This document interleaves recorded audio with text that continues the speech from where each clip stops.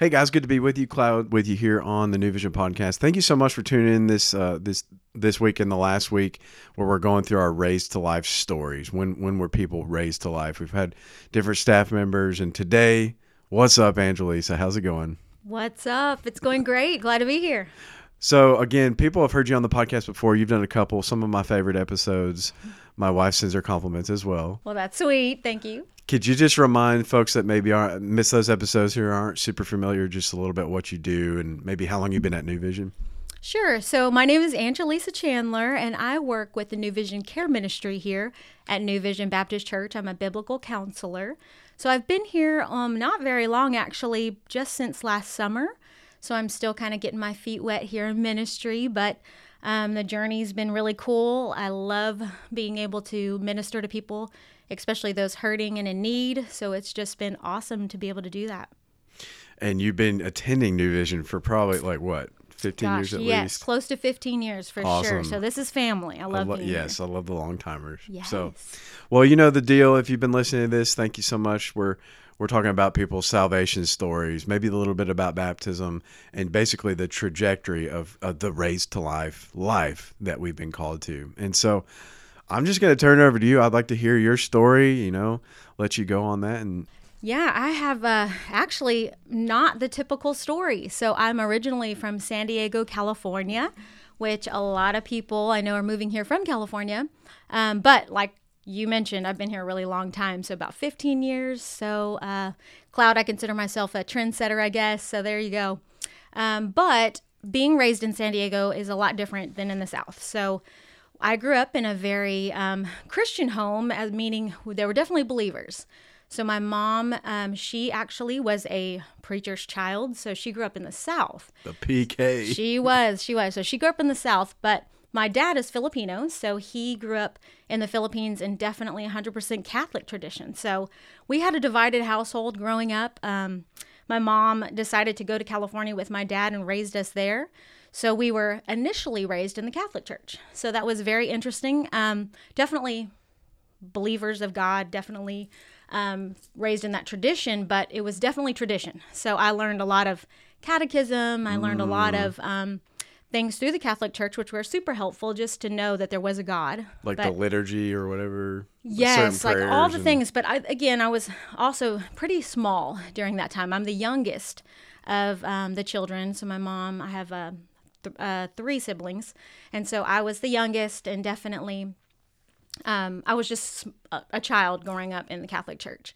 But during that time, I knew who God was, but I just didn't understand exactly the whole story of the gospel. I think the gospel what was missing in my life. So as a teenager, kind of fast forward time, my parents were definitely still a divided household. So most of the time we went to Catholic church when my dad was home, but every chance my mom could get, if my dad was working on a Sunday, we would totally sneak out. So we would go to a different service. We would kind of church hop and try different churches in the neighborhoods. But I remember as a young girl, probably about 9 or 10 years old, I heard the gospel message for the first time, that I understood it anyway. And I was able to hear it, and I just remember it freaked me out. I just remember I got really nervous and thought, wow, if there really is such thing as heaven and hell, then I definitely want to go to heaven. I mean, that wasn't obvious. So in those times, I actually understood what it meant to need a savior. So I definitely wanted to be saved, right? Yes, awesome. Save me. And so I remember that being so strong that, matter of fact, when we left church that Sunday, I would not let my mom I made her take me back. I was like, there's no way I'm going to go to the rest of this day without asking Jesus in my heart. So we did. So my mom brought me back. This was not our church family. We were visitors. So I went there, and definitely the pastor was awesome and helped me and walked me through the gospel message again. And I did ask Jesus to be my savior. Was it kind of like a sinner's prayer type thing? It definitely was. And I totally understood it and totally wanted it. That's awesome. Yeah. So I definitely believe that's when I understood he was my savior. But there was still lacking, probably one of the biggest parts of the gospel was king. And I did not understand that or Lord whatsoever. Correct. So then fast forward my life, I'm not going to go into great detail, but as a teenager, actually with my busy family of Of course, I told you I'm the youngest of all the children, and we actually didn't go to church that often growing up after that. My mom got busy. My dad was super busy trying to have a career, and I really just fell into the world, and I was just lost. I was a lost teenager doing what Angelisa was doing on her throne, since I was king of my life at that time, and doing what I thought was right was definitely not. But it led me into a lot of downward negative places in my life. So I stopped there. And eventually, and during that time too, I have to say, Cloud, I felt the Lord with me the entire time. Like even when I was making all the wrong choices, like something inside of me, which I know to be the Holy Spirit now, was drawing me back to the church. So even when my parents weren't going to church, there was this little rec center across the street from my house. And I remember when I was in high school, I just went by myself. I would just wake up on Sunday and go by myself. There's something just drew me to the church. Didn't mean I understood it. I just enjoyed the worship and I enjoyed the people, and just kept going. But I was still living a worldly life at the same time. So it was just a very interesting time. It's like trying to go one way, and then that still small voice is like constantly nagging, or not nagging in a bad way, but like drawing you back, like you said. Absolutely. Yeah. It's that, I used to call it a conscience, but, now I realize it was absolutely, definitely the Holy Spirit talking to me. But then God realized I needed a little bit more because I was still not listening. Maybe a little nagging. Yes. Right? And so he gave me a lot more. And my story, actually, this is where I consider actually almost a new beginning of my story, is when I was 18 and found myself a pregnant teenager. So I found myself in this position where, a lot of us can have secret sins, but at that point, it's not a secret, right? Like you can't keep that a secret.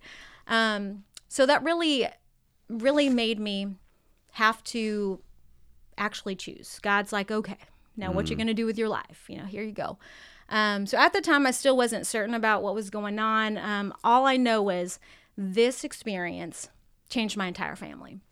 So I came home and did what nobody wants to do and tell your parents that you're a pregnant teenager. Yeah. And when I did, my dad took it really hard.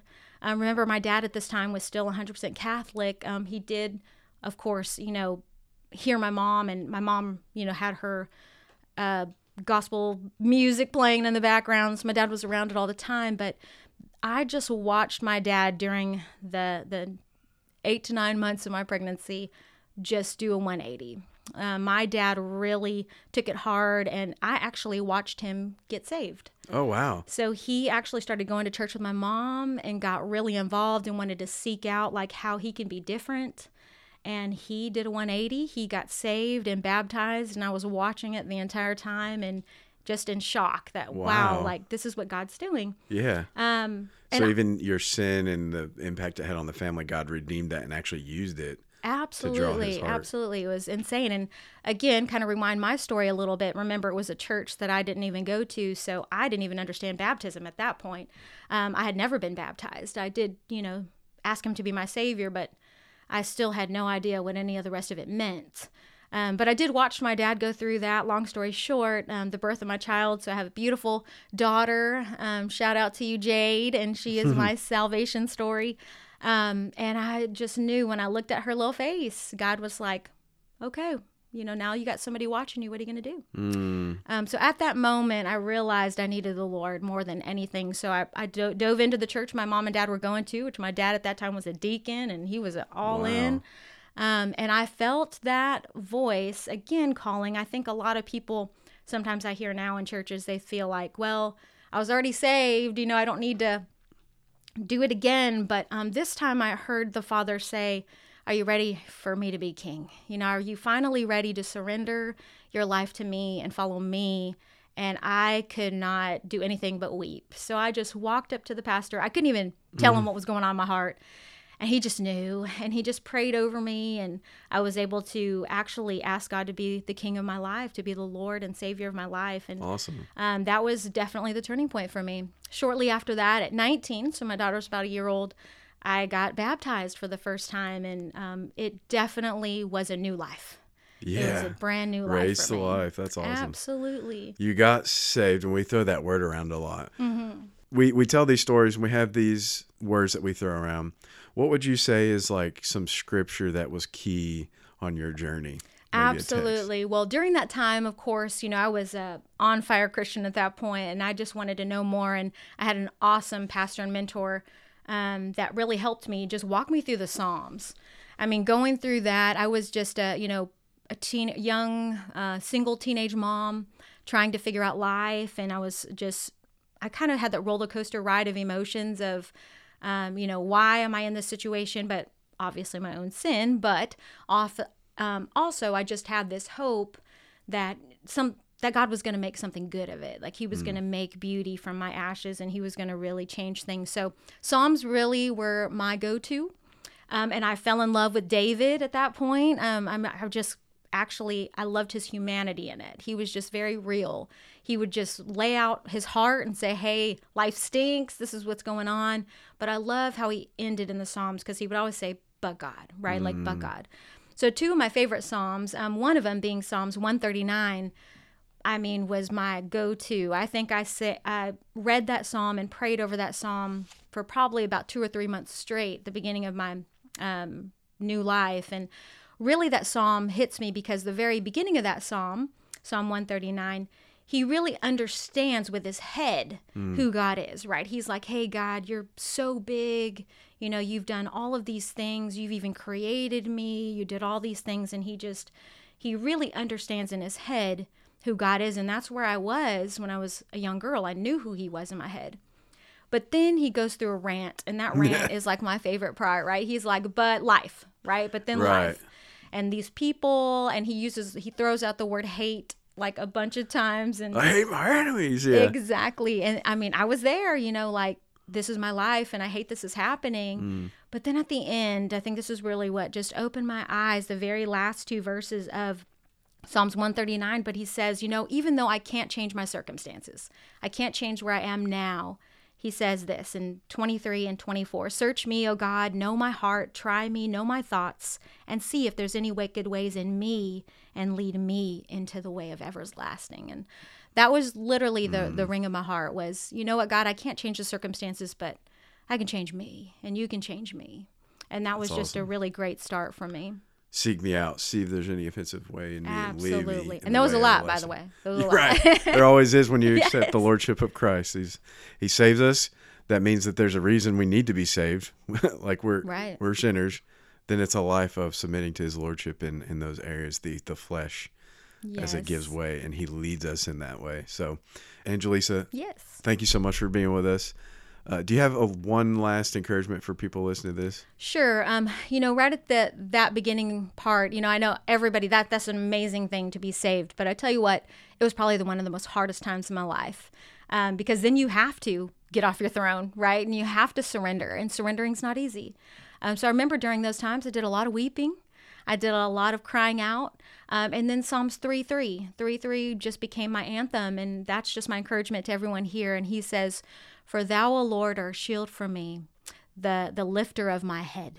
That even when I couldn't lift my head, he could. And that was just something I really had to hold on to. So I encourage those of you guys who are taking this walk. It's not an easy journey, but it's worth it. And the Lord does lift your head. Thank you so much for your story. Hope this has encouraged you guys, and we'll see you on the next episode.